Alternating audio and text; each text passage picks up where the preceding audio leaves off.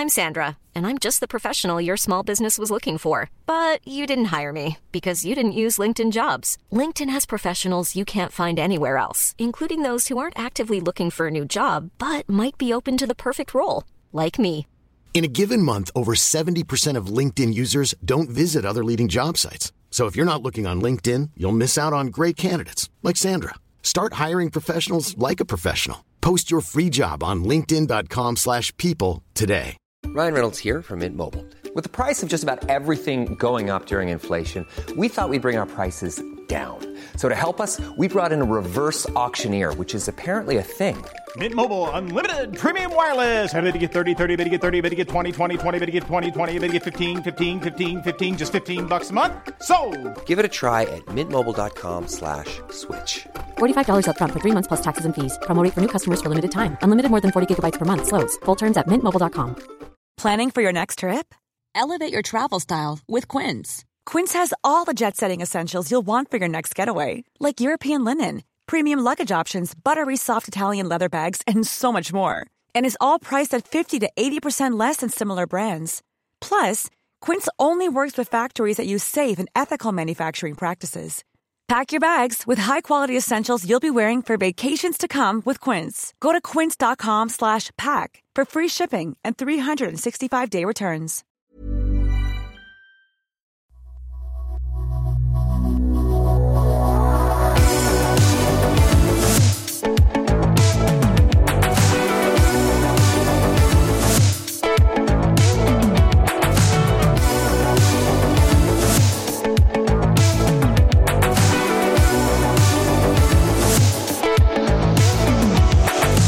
Welcome back to another episode of the Dr. SuperCoach podcast. You're on again this week with JB, and I am joined by Pistol. And Pistol, we are again powered by Code Sports, our lovely sponsors of the podcast. Now, before we get into any of the nitty gritty, I need to know how your week went this week. Do you need to know?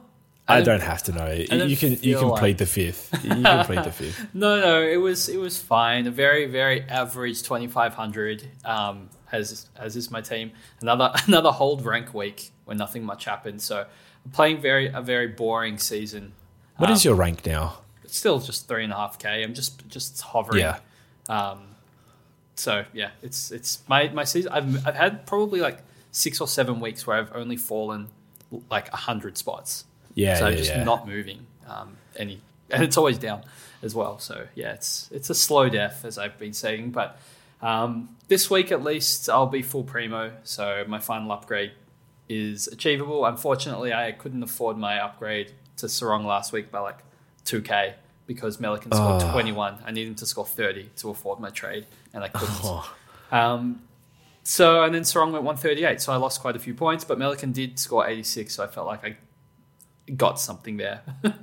You got negative 52 points. Yeah, I did. It's exactly what you got. I scored about 2,500 as well. I am full premium, and we scored the same. So that is troubling for my premiums. Looking at you, Darcy Cameron, I dropped about 100 spots. I'm 1,900. Well, I'm closer to 2K, so I'm pretty much 2K flat. Your team's a lot better than mine. Like a lot. Yeah, but like it's not scoring better. It's really weird this year. Like I feel like I've got all the good guys, and people might be able to relate to this, but a sub ton from Luke Ryan, who looked like he was on for about 120. Sheasel had 31 touches and a 79. Rory led sub ton and captaincy against North Melbourne. Brayshaw 80 points this week. I can't be mad at him. He's been great since I got him in. Sam Walsh debuts for me this week for a 99 despite being on 95 at three-quarter time or something. I kept Briggs. He was on 96 at three-quarter time, finished on 87. Taranto, not mad at him at all. He's had a great year. Cogs is whatever at this point, just up and down. Darcy Cameron, 61. Like, these aren't premium scores. But I'm full premium, and I believe in these guys week to week, but they didn't deliver this week. The other guys, obviously, I didn't read out, were all exceptionally get me 2,500, but I don't know, it feels like a year where you're only 2 or 3 failed premium scores away from just rank dropping. Yeah. Everyone's got decent teams, and then like the bottom 3 or 4 players for each team is like some high variance guy who's like not a safe premium. And then like one week you'll just go down in rank, and then the next you'll go up, and then it just feels like a seesaw year at the moment. It's a pretty good way to say it. I think the extra trade as well, and people being a bit more familiar with how to use the boosts, where last year was a bit more of a test run, just means that, people are pretty much all full premium this week or last week. We all, I guess the midfield has been a little bit up and down, but it's kind of forced a lot of people into very similar midfields because there was like clear good picks and clear bad picks. So yeah, definitely. We all ended up with a somewhat similar team. I mean, our teams now, just having a quick look at it, the only differences seem to be I have English, Will Day and Tom Green, and you have Liberatore, Brayshaw and Briggs. Yeah. So, again, high variance types with the Will Day, and you've got Brayshaw, and you just never really know what's going to happen. But like Liberatore, for example, I was hoping everyone got full premium as they did last year by about the second buy, because Libba was I was always going to wait for Libba, no matter what that did to my. Yeah. I planned my buys to have a good round 18 with no trade. Good round 15 with no trades being used, and that was the case. But everyone sort of got pushed back this year because the cash gen stalled for a couple of weeks there, and now everyone's sort of got Libba as well. And I'm like, I don't feel like I have any point of differences. Not that you need them. The point of difference is having a good team with no holes in it. But I feel like I don't have any guys like Libba. What is his ownership now? He's in 10% of teams. I suppose that's lowish ownership, but that's the biggest period you can get in the game, basically, at this point. That's still a top one. It feels high though in the top 5K. It feels like a lot of people around me do have Libba. So it's like I've identified this guy, I've got him, and I don't feel like I'm reaping the benefits. But like Darcy Cameron will score a 60 and I drop in rank. I was like, damn. So yeah, tough game this year. I think everyone's really bunched up. I think Chizo posted something in Slack saying I think like 4 people scored the same this week, or they're all ranked pretty much the same.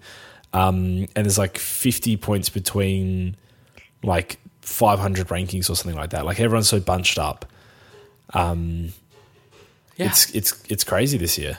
Yeah. It's hard. It happens, the combination of more trades and DPPs being on, which I think after 2 seasons, I'm personally not a fan of. I think it just causes us to have very similar sides. Yeah, I think so too.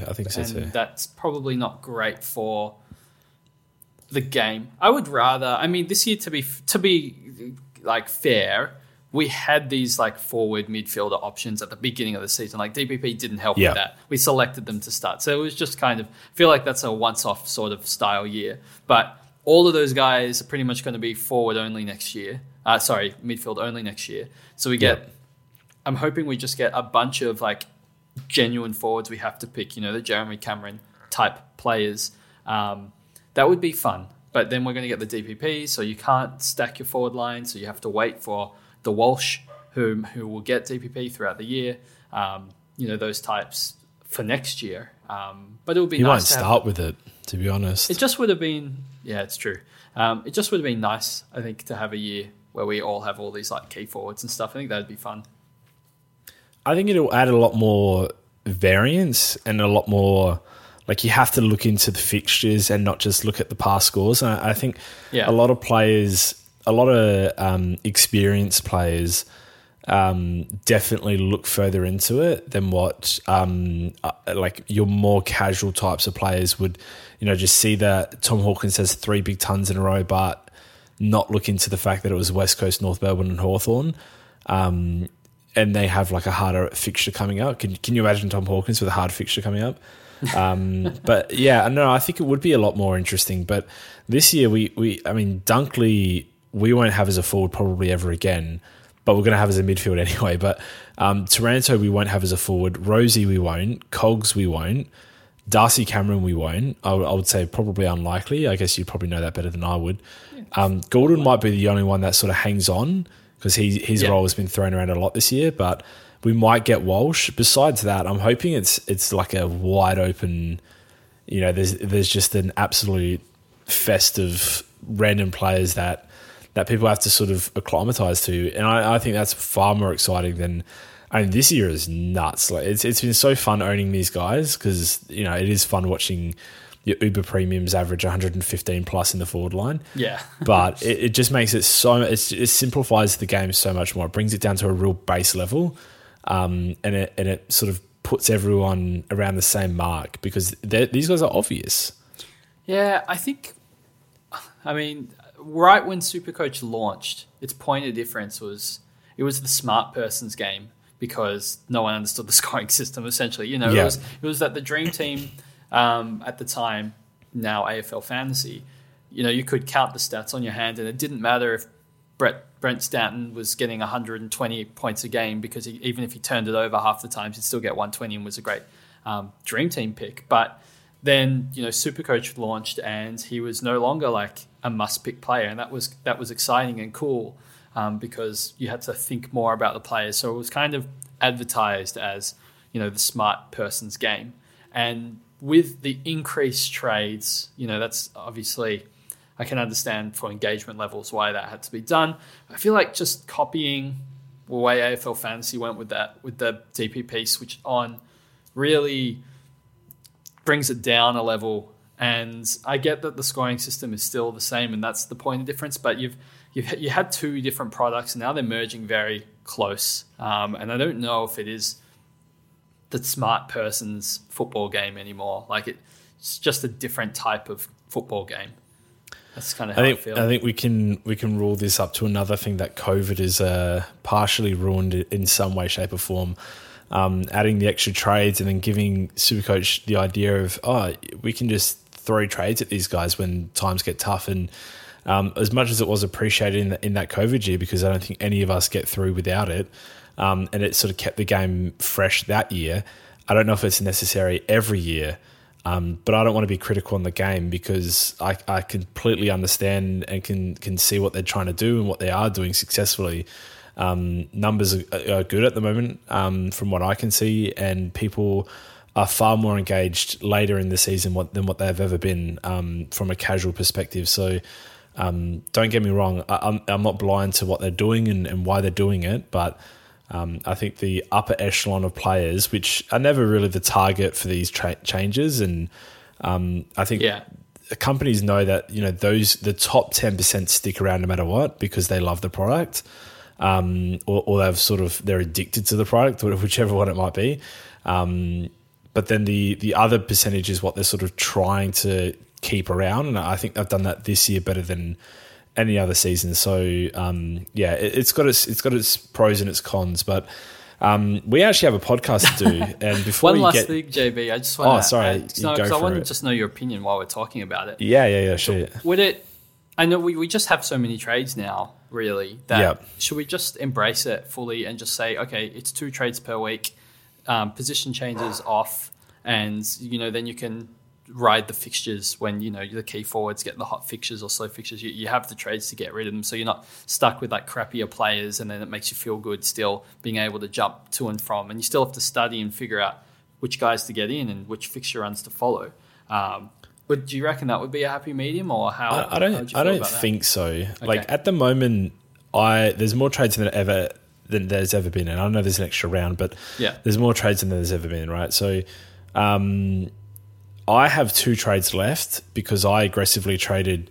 I traded English. I traded Tom Green. I traded. Who else did I trade? Jay-Z. Jack Zeeble. Yeah, and there might have even been another one. Sicily.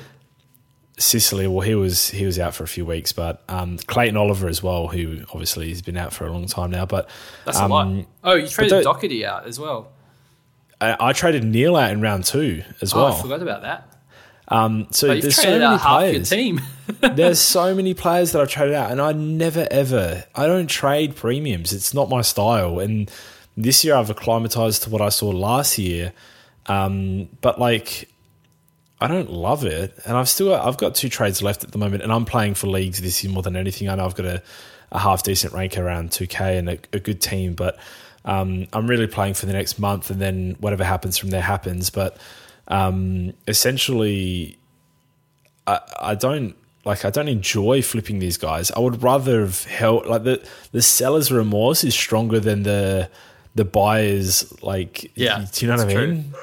I don't enjoy what I've done. I can't remember who I traded Tom Green to, but he's looked good the last few weeks. It just doesn't. None of it feels okay. None of it feels good. I'd rather not have that power. Just take it away from me and let me be more concerned about trades. Yeah, you could do that. If you had the 2 per week though, then you could just trade them back in, and you wouldn't feel as bad. Yeah, but I don't.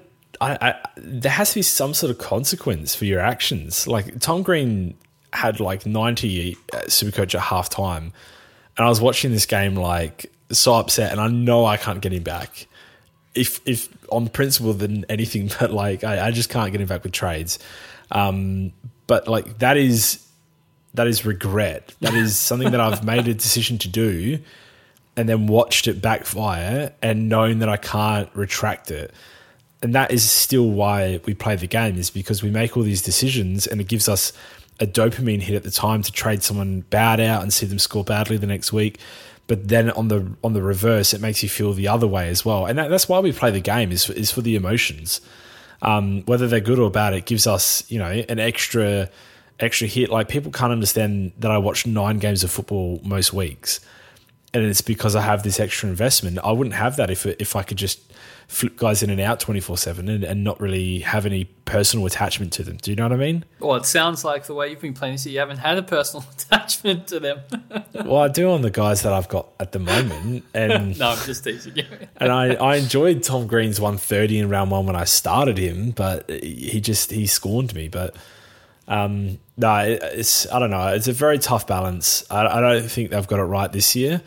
I don't think they've got it too wrong, but I don't think they've got it right. And I don't know what the right answer is either. So I'm not trying to pretend like I have all the answers, and like if I was in charge, I'd just do this and that. Like, it's a very difficult balance to strike. So yeah, I don't know. We'll see what happens next year, I guess.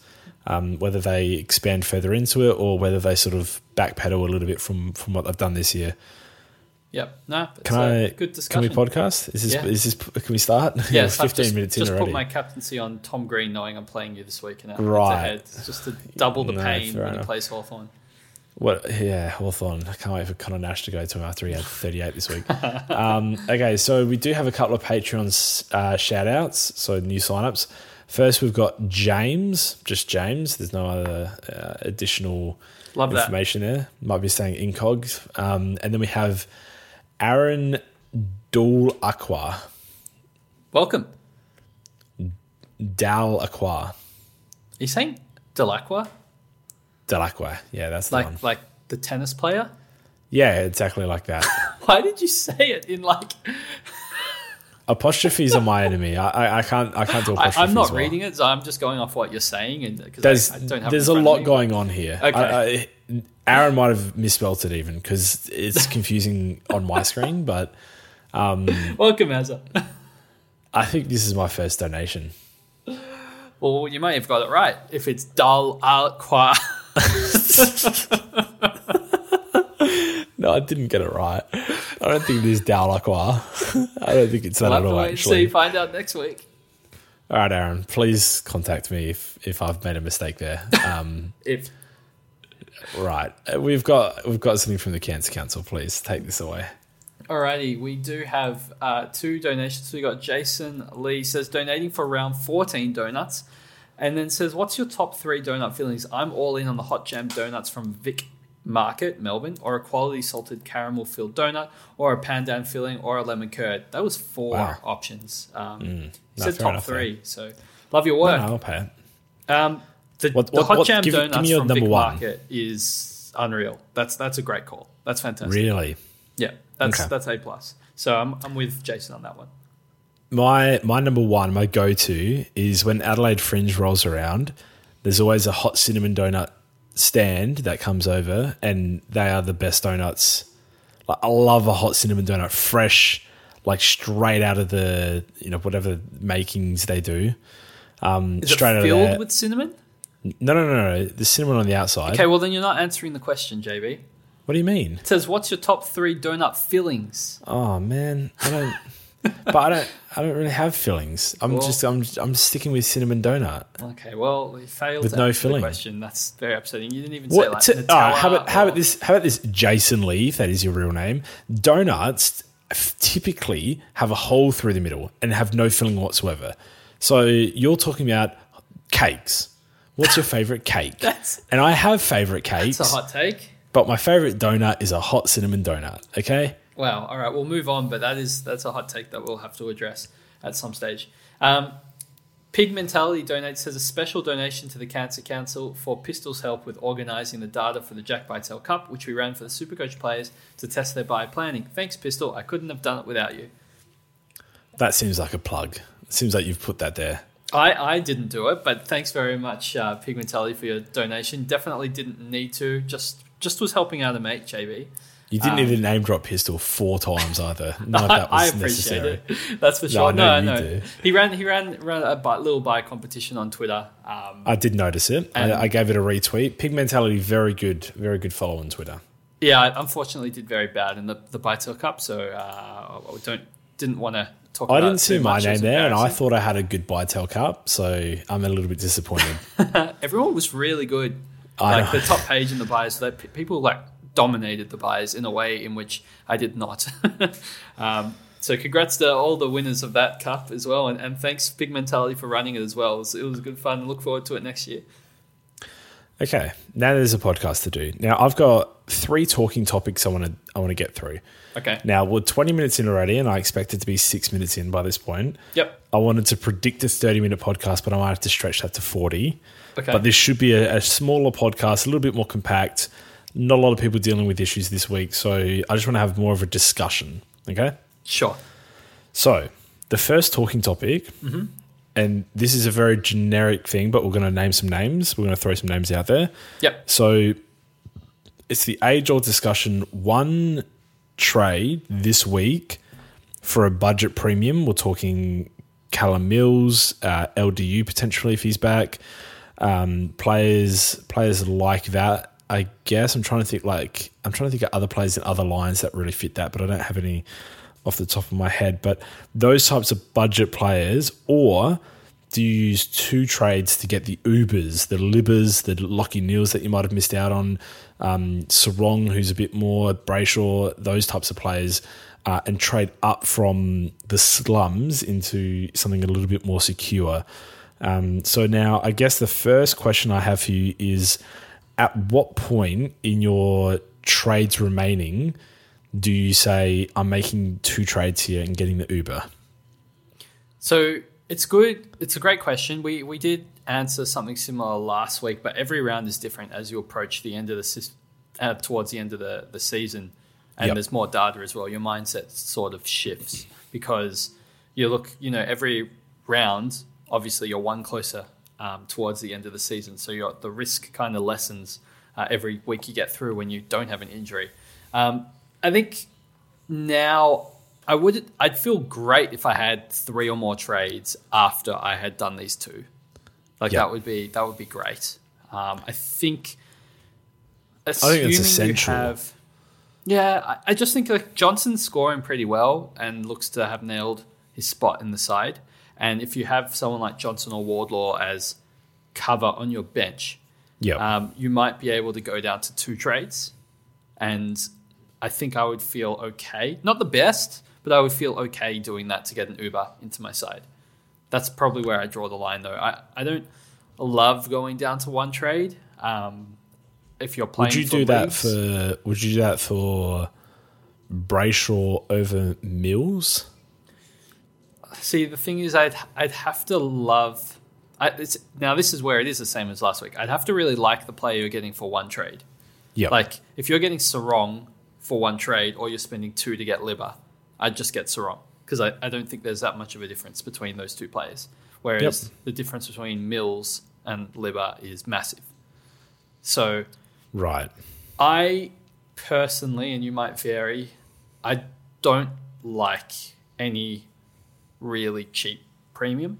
I think last week the cheapest premium that I mentioned on the podcast that I really liked was Houston. And he's not that cheap anymore because he dominated. And then my next favorite was Sarong. I love that, man.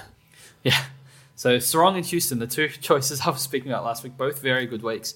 I think there's some people, JB, that have spoken a little bit still about Keys because he's 500K, but he only had 3% CBAs. How much is Keys at the moment? He's 506. I have someone cheaper that I like more.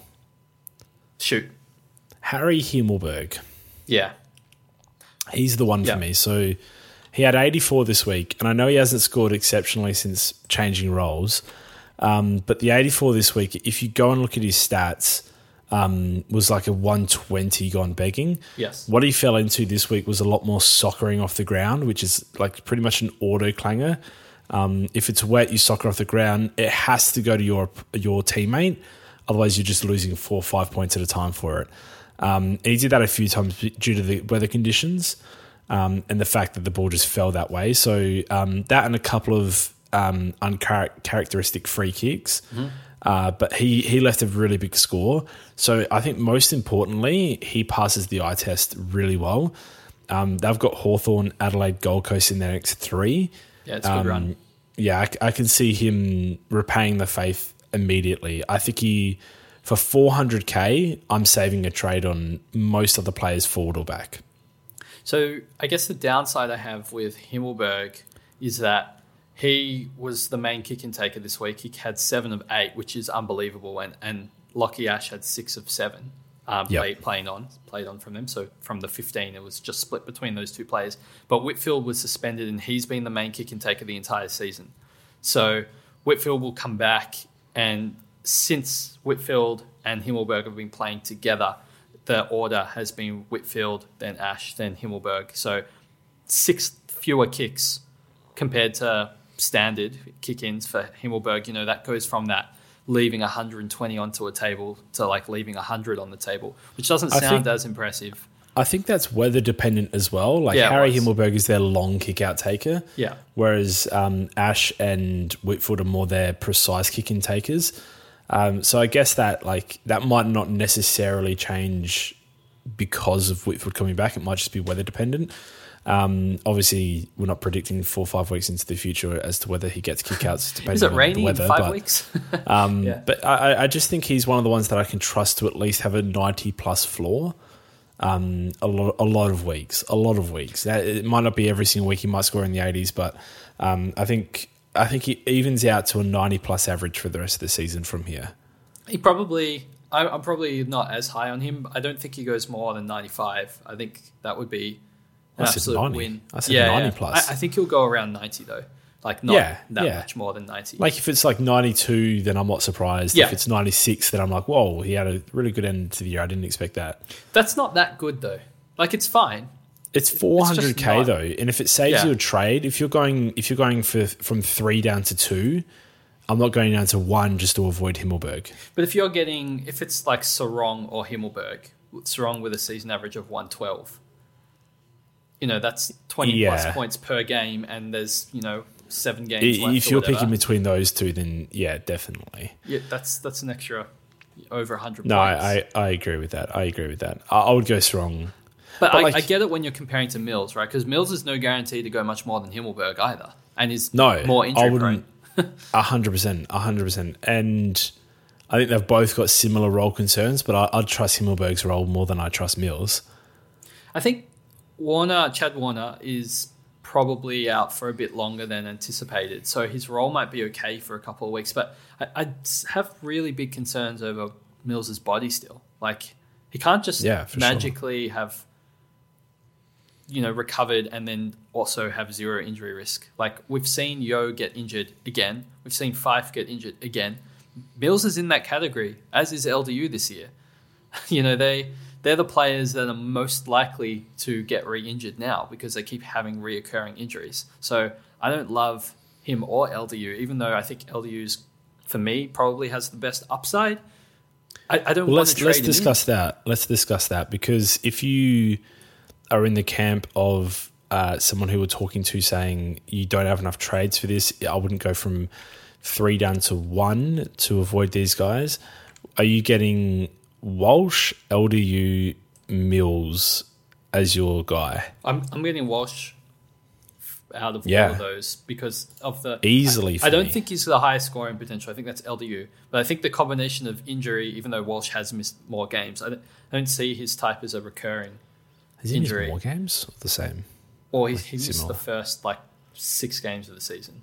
LDU. I haven't seen LDU in 2 months. Yeah, when did LDU last play? I mean, he got re-injured, but yeah, he played in round 9. So he's just missed quite a few games. But his scoring potential, I think, is the best out of all those players. But he is also supremely injury-prone this season. I have a big factor as well. Yeah? Walsh is likely to get forward status. And I know we've said this before, but the fact that we have probably bare minimum 5 forwards that are midfield eligible, and getting Walsh now that will probably be forward eligible in a week, having that switch factor. Say you've got Johnson and you had someone like 5, or you've got Marek and Bueller as your 2 forward bench guys for some reason. Whatever your situation is, say your forward cover is not good enough, you've got Johnson / Wardlaw in the midfield. Getting Walsh and then him becoming a forward means you've got cover for 5 of your forwards now as well. Yeah. And whether that 6th forward is another one, or if it's like a Darcy Cameron or something like that, I'm not sure. But essentially, you can cover most of your forward line with this move as well, and I think that's hugely underrated. And his scoring's been fine. It's not been good, but it's been fine. He plays West Coast in a couple of weeks. He'll get his average a little bump there. You know what wasn't fun? Paying over $600K for him. Yeah, I wouldn't enjoy that. I got him last week, and he was teeing up a 120, and then I felt the pain that everyone has been feeling for weeks with him, and he fell short on 99. By the way, though, he lost 2 scaling in the last 30 seconds of the game to go from 101 to 99. Yeah. And they won by a lot. And I'm like, how is he the one that loses 2 scaling? So after the quarter time, he wasn't that good. In quarter time, he was on 35, but gave away a 50 in the last 30 seconds. So he was on over 27. 40. He was on 20. Oh. Ready to pop the question? The jewelers at BlueNile.com have got sparkle down to a science with beautiful lab-grown diamonds worthy of your most brilliant moments. Their lab-grown diamonds are independently graded and guaranteed identical to natural diamonds, and they're ready to ship to your door. Go to BlueNile.com and use promo code LISTEN to get $50 off your purchase of $500 or more. That's code LISTEN at BlueNile.com for $50 off. BlueNile.com, code LISTEN. Everyone knows therapy is great for solving problems, but getting therapy has its own problems too, like finding the right therapist, fitting into their schedule, and of course, the cost. Well, BetterHelp can solve those problems. It's totally online and built around your schedule. It's surprisingly affordable too. Connect with a credentialed therapist by phone, video, or online chat, all from the comfort of your home. Visit BetterHelp.com to learn more and save 10% on your first month. That's BetterHelp, H-E-L-P. Yeah, he was doing really well. And then I saw him peak on 37 in the first quarter. He was on 27 5 minutes into the second quarter. And I was like, how has this happened? But I wasn't watching. I gave away a 50. But he from that point onwards... Well, he should have got 110 plus based on that, because he's not going to be away 50 every game. No, he was chipping in every now and then, but it wasn't like a dominant Walsh display, and it was unfortunate because he just started so hot. And Carlton don't look that good, so it's hard to get around him, especially it is tough, but their run is good. Their run's good. Chera looks amazing. Really, underrated. When you're talking about PODs earlier, that's where my mind went, because no one has him, really, and he's got a 5-round average now of 122, and his scores are not little. His last 4 games are 129, 132, 127, 130. So he's not even getting he's not even in the top 3 CBAs, is he? It's a good question. I can check. He's going forward and kicking goals and getting big scores on the basis of that, and it's so strange that he's consistently doing it now. Well, it's not like he's getting 4 goals a game. He's just chipping away at it. He's only getting 70% CBAs lately, which is just behind Cripps, but it's so heavily. They have so many players running through that midfield. It's a role that I think that will continue because he's playing incredibly well, but it's just not usually a role where you can go 120, but he is doing it. So what do I know? Okay. Now, next topic. Are you ready for the next topic? Yeah, I feel like, did we cover that one? I don't know. We spoke a lot. I don't think we had a resolution, but we... Yeah. It's based on your trades. I know we changed subject really quickly on Keys after his role change this week. He still scored really well, but he only had 3% CBAs. And I wouldn't buy him. I don't think... If he's out of the midfield, he had a really good game. He'll be in and out for the rest of the year. And when he's forward, he needs Adelaide to win. Yeah, that's right. Convincingly to get a good score, and they'll probably have a couple of those left. Maybe at Adelaide Oval. But they played North. What do you expect? He's going to get 50s and 60s sprinkled in those scores. I can't believe he's actually had such a consistent 5 weeks. Oh, he actually was such a good buy if you got him during the buys. It just won't keep up. I'm sorry for owners or people that want to buy him this week, but I just don't think it keeps up. Yeah, trade him to Chera. Yeah, that'd be unreal. Okay, the next topic I have here is, do we wait one more week for an Uber premium or do we settle this week? So, for example, we've got someone there that's going to make cash or waiting on someone to fall. The numbers match up next week, but this week they don't. And do we settle and get the points this week? Or do we cop the 60, 70 this week and, from next week onwards? Now, it really is a simple maths equation, right? Like, who do you have as cover? What do you expect them to score realistically? If you have Johnson, say realistically he's going to score 65. Who would you get this week? And who would you get next week? And are they going to run back that difference? Yeah. It's as simple as that. And I think you'd find at this stage of the season, most of the time they will make up the difference. At this stage, yeah. But give it a couple of weeks and we're starting to say no. Yeah. But at this point, there's enough time that someone's going to make up a 35-point gap or something, whatever would be put on this week. Yeah. I just think Oliver is so good and Sicily is also really good. But, I mean, Sicily might not be... Depends who you're tossing up between, obviously. But in the midfield specifically, because I know a lot of people are shopping as their last midfielder spots, and they're like, I can get Walsh this week, or if I wait another week and use another trade, I might be able to get Oliver or whatever it is. I think Oliver's making up points on everybody, including Sarong, including Brayshaw.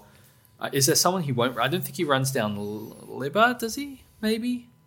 Probably. No, he won't run down Libba. I don't know. No. It's close. It's not like he will not run down Libba. No, it's a guarantee. I guarantee he doesn't run down Libba. All right, well, there we go. We heard it here first. But I think it's if you're going to ask the question, which JB doesn't, but I'm asking the question, then it's at least worth investigating. But anyone outside of that, I'd feel pretty confident just waiting a week to get him. But then on the other side, you say, well, he's been 1 week away for 5 weeks. Can you trust the coach when the coach is like, if it's not this week, it's definitely next week? He even said this week, I know I've been saying this every week, but it's definitely going to be next week. It's so why is this week any different? You've said it for 6 weeks in a row. I believe it gets to a point, I don't. It gets to a point where you start to think this hammy, has he just redone it at some point and they're not coming out with it? Because it can't be the first hammy. He was fit for that. On the King's birthday game, he was fit from the hammy, ready to go and had a blister. Yeah. So how is it the hammy again? How's it been another 3 weeks on the hammy? So no, that's correct. We won't know, but to say with any confidence he's going to play in the next fortnight or he's going to play out the rest of the year, I don't have that confidence. I would bet on several players to outscore him, probably because I think he has a chance of missing an extra game. Yeah, very possible. I guess that's when you do the maths again. If it's 2 weeks of my emergency, can Oliver run down that difference? But there are still a lot of players that are worth this. Even if it's like an extra trade is why you can't afford it this week, or whatever the reason, or you're waiting for Sicily. It's Sicily versus like, I don't know who you're trading in, Himmelberg. Like, yeah, he's going to chase him down. If it's Sicily versus like, who's like middling, Luke Ryan, then yeah, Sicily's going to chase him down. Like there's guys there that you would just expect Sicily to chase down, and it's almost everyone in that back line that's like half owned, half not. I'll tell you someone that I think might be worth it though for that middling 530k range, because when you're at the 530k range, you're kind of looking at Walsh. It might be worth not getting Walsh and waiting 1 week for Touk Miller if he's named this week and falls down into that price bracket. I think he's just a lot better than Walsh. Yep. No, I do agree with that. But he has to be named. But don't get him this week, please. If he's named this week, even if you've got the money, do not buy players coming back from a hamstring. Like week 1, it's was he even in a hamstring? Oh my gosh, it was so long ago. I think it was a knee. I had him at the time. I think it was a medial. Was it MCL? Yeah, no, I think it was because it was like an unknown amount of time that he was away. I think it was an MCL. I can't remember. It was back in like round 6 or so when I got him. So yeah, I'm quite sure it was an MCL. I'm googling this. It's definitely knee injury. Well, you went from hammy to knee injury. Definite knee injury. Knee injury. No, it's because I've read that now. Knee injury is not as bad as first feared. Okay, I can't remember what they exactly said it was, because scans revealed ACL is still intact.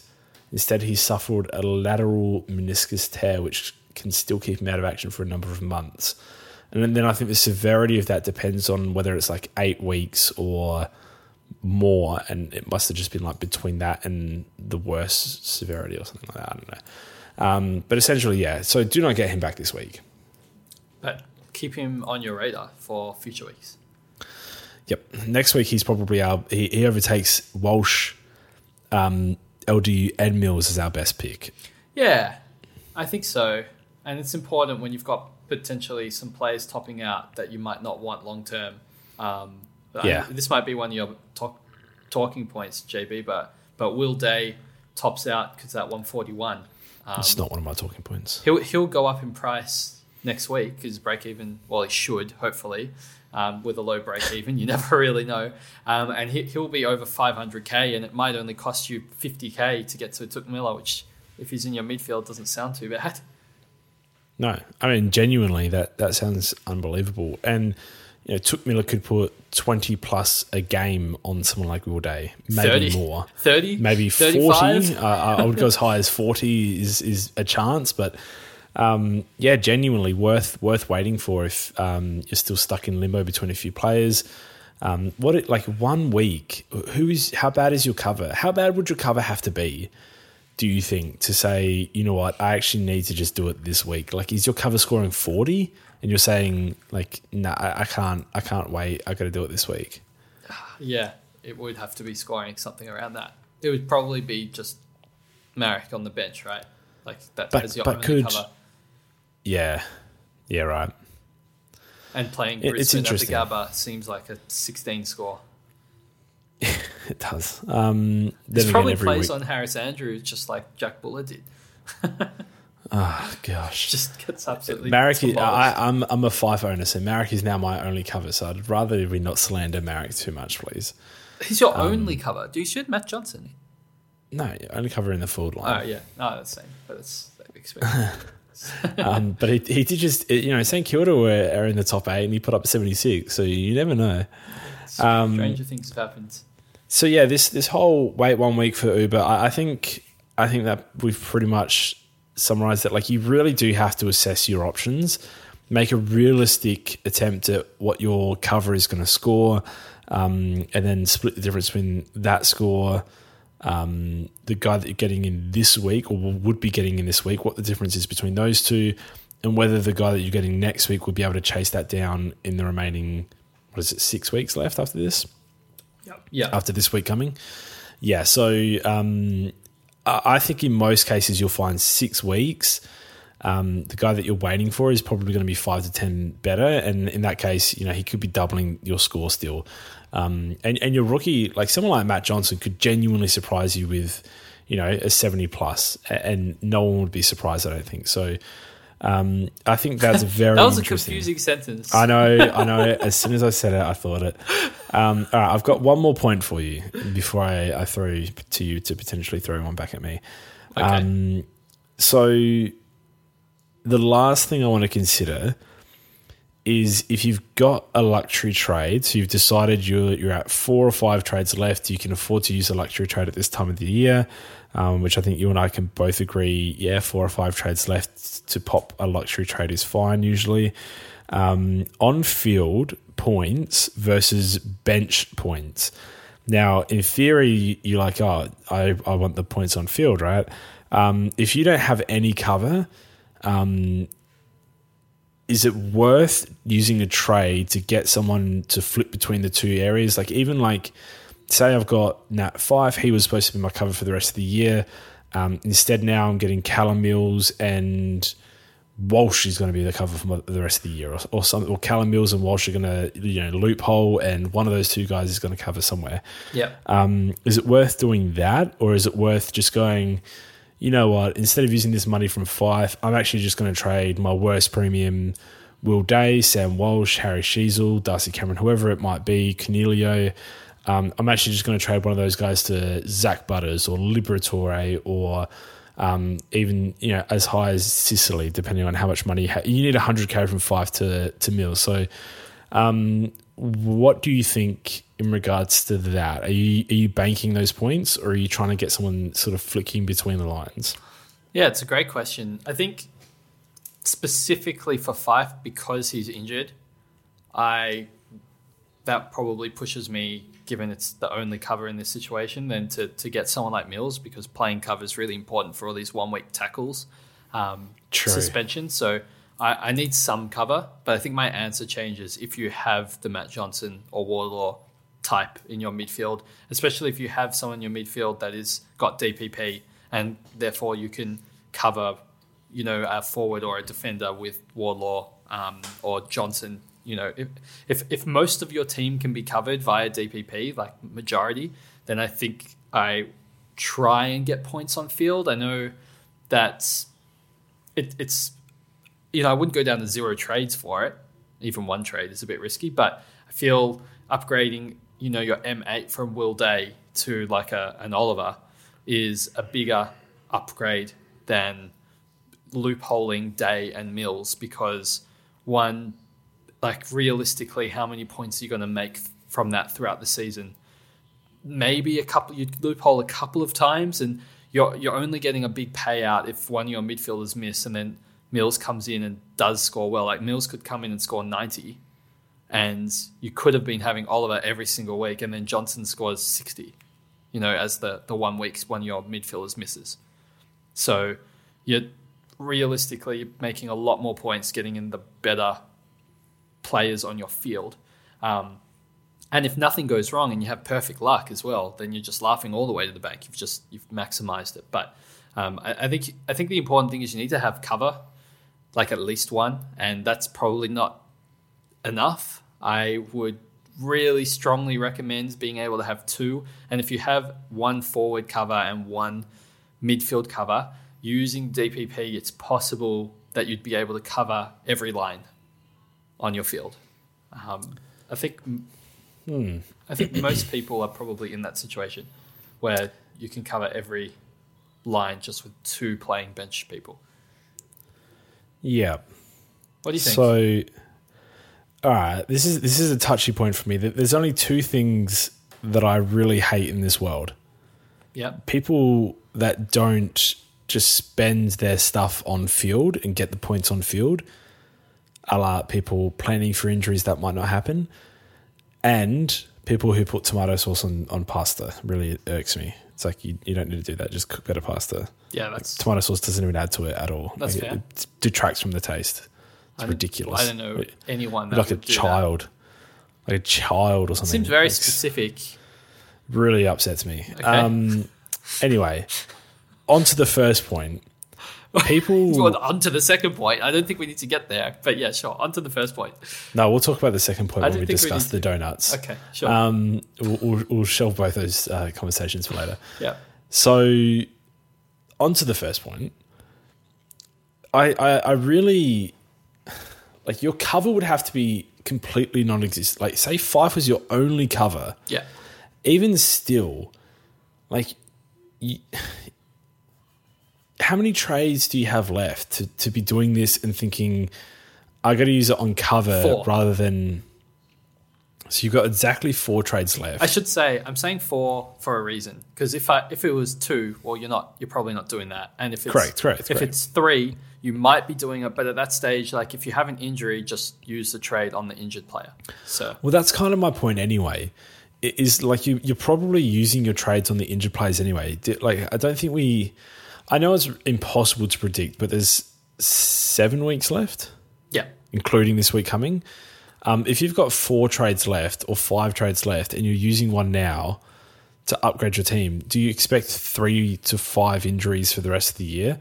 I know it's possible, but all you'd have to do is have some form of basic cover for the points to not be chased down for what you're getting on field. And I'm talking like you said, a Will Day up to an Uber, or if I don't know what the defensive player for this is. Is it Sheasel? Yeah, it's Sheasel. And is it Cogs in the forward line or something? Like, well, you just swing them back and then you get the cover onto your... Whatever it is. Yeah, deep. And however high you're going. If you're getting like a Butters from a Cogs, even I can even understand that.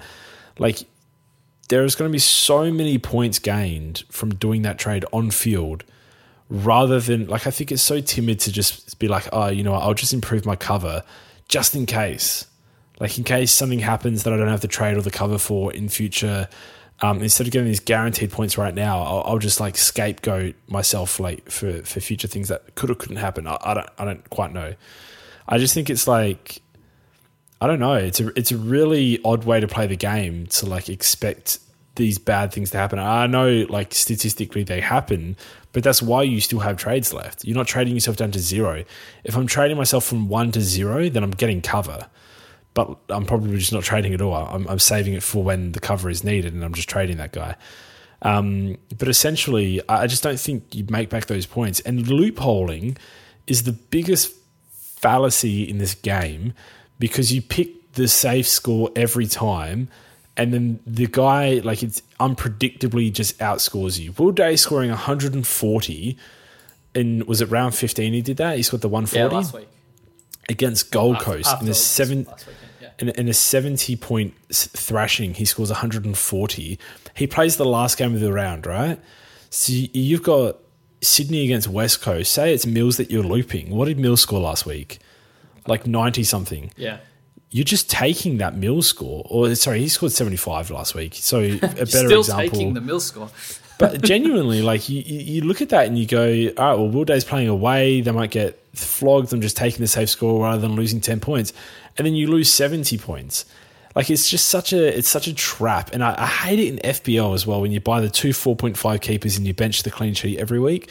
It really just hurts my head. I don't think it's as beneficial as what people think. Like, people think about it and they go, oh, I bench the 60 and get the 140 every week. And it doesn't work like that. And a lot of the time they play at the same time, or some crappy fixturing that the AFL has done, and the fixture doesn't work, or you don't have a loophole after that point for some reason, somehow this late in the season.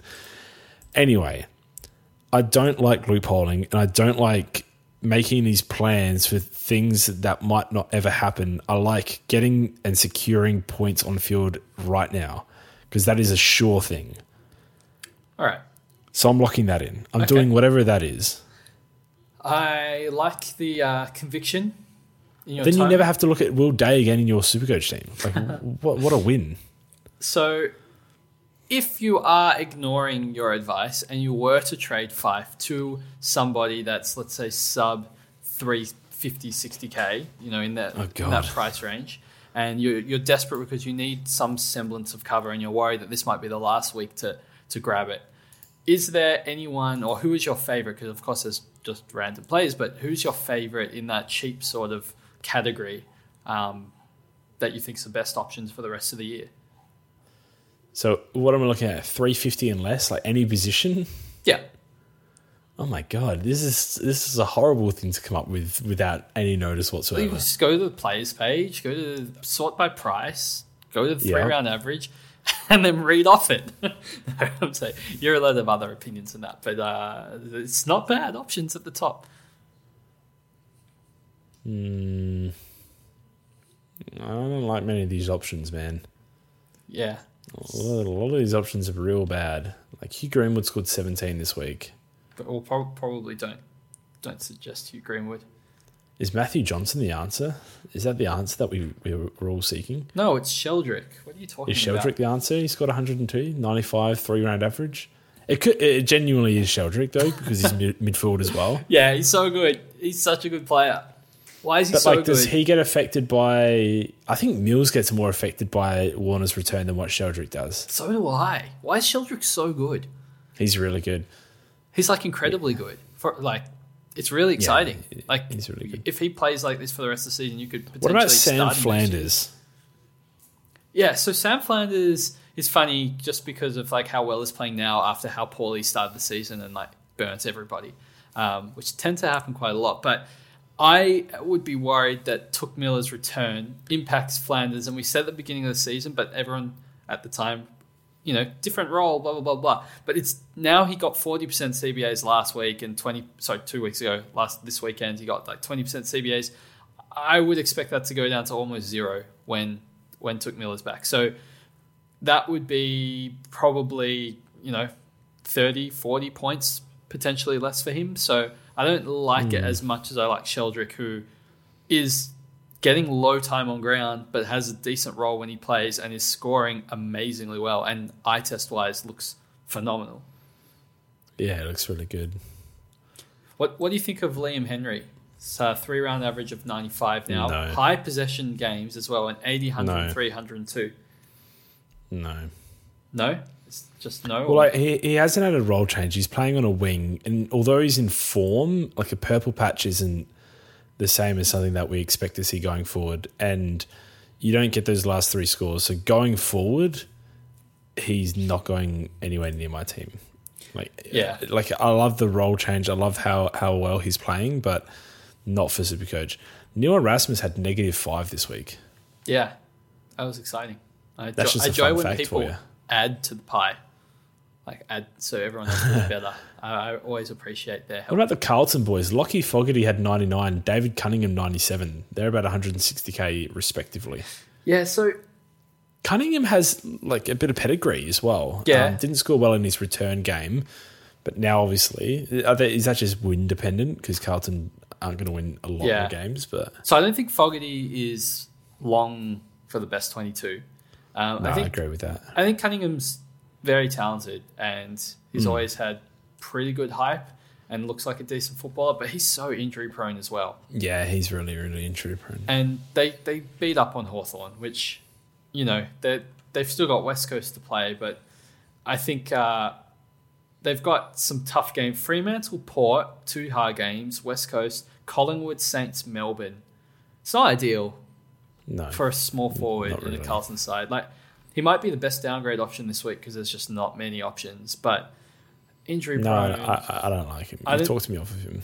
It's just injury prone. I think he can be best 22, so you could take a punt, but he's really injury prone. Looking through these names, it is genuinely Sheldrick and then a big gap, and then you could convince me that Flanders is going to go 75 for the rest of the year. What about Kitty Coleman? Andrew Gaffey's down here.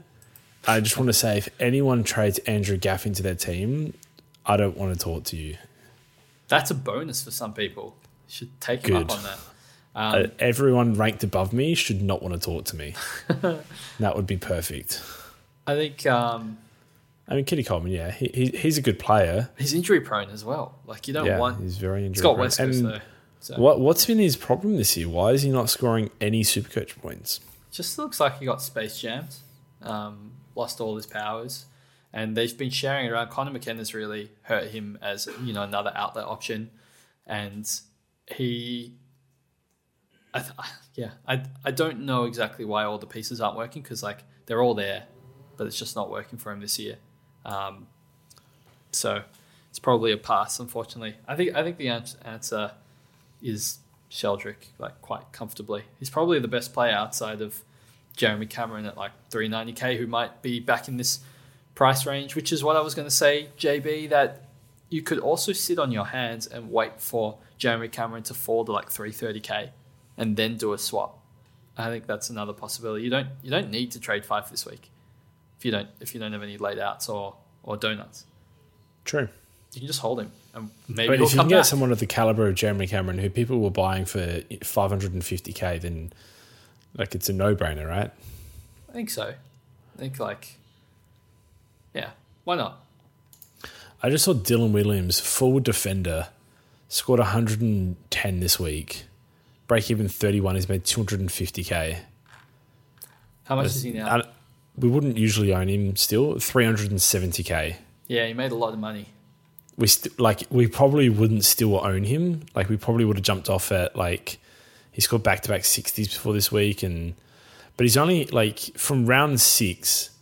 His scoring has been 85, 85, 81, 84, 36, 84, 68, 69, 110. It's very frustrating. Why, Ken? Why did you do it? He hasn't lost the game in his AFL career, by the way. Fun fact. That is quite a fun fact. I think you can probably keep your eye out for a Carlton midfielder injury, and if George Hewitt's able to get a starting berth back, he'll be sub 300k next week. He looks good when he comes on, but the midfield's way too stacked for him to get consistent games, so something would need to happen. What about if you can get up to Taron Thomas? I don't know. 89, 112, 75, 94. I mean, he's a good player. I just rather just 94 and a thrashing this week is pretty good. Yeah. Playing forward. He had a few goals. Yeah, he's all right. He's not too bad. I mean, if you're up all the way up there, just get Himmelberg. Yeah, it's only an extra 20k. But what if you can't? Can you hold? What if you only have exactly enough for Taron Thomas? Just wait 1 week and get Cameron. What if you can't? What if you've got it laid out and you've got exactly enough for Taron Thomas and you have to make a move this week? And you can't cop a donut? If you cop a donut, there's someone in your house with a gun to your head and they're like, if you cop this donut, so help me God. I'd probably take Taron Thomas then, yeah. All right, got him. I made a bet with Cheezer that I'd get you to recommend Taron Thomas in some capacity in this podcast. Well, you're right. Gun to my head. Was it my head or family member's head? Or I think it was everything. There was 7 gunmen in the house. Oh, God. The other day that were all pointing something at someone. Some were pointing guns at each other as well. It was partially beneficial, but mostly detrimental. Gotcha. Yeah. No, I see. Really strange situation. I don't know how we got here. Yeah. Especially my apartment's really secure. It'd be really hard for them to get in. After the first or second, I'd lock the door. I think one of them's a family friend who's betrayed you. So they've obviously... Well, joke's on you. I have no friends. No, it's a family friend. They're a friend of your family. Oh, yeah. Okay. Yeah. Damn it. Loophole. All right. This has actually somehow gone for an hour. I'm sick of talking. I do apologise if I've coughed or spluttered. I'm still getting back from my little bout of illness, but I think that's going to do us, Pistol. Did you have anything left on your mind? Yeah, no, I want to get into your point number 2. Non-gunman related. So let's say 5 gunmen are in your home, JB, and they put tomato sauce on your pasta. And they say you have to eat it. I don't eat it. No, I don't eat it. Okay, well, now the gunmen's at all your family, what if they're facing the guns at the donut stop at the fringe? Then I eat the pasta to save the donuts for sure. Okay. In that situation, I eat the pasta. Oh, that's all right. I had a bet with Chizo that I'd say that you would eat tomato sauce and pasta on the podcast. So I think we're all winners today. That hurts. Okay, well that's gonna do it for the podcast. I hope. Thanks everyone if you're still listening so quickly to this point. I think I'm delusional. It's not even late either. Anyway, thanks everyone for listening. If you've listened to this point. Please put something out. Put something into the Slack if you're still listening at this point. Give us a heads up. We appreciate everyone still listening at this point in the season as well. We'll catch you all next week.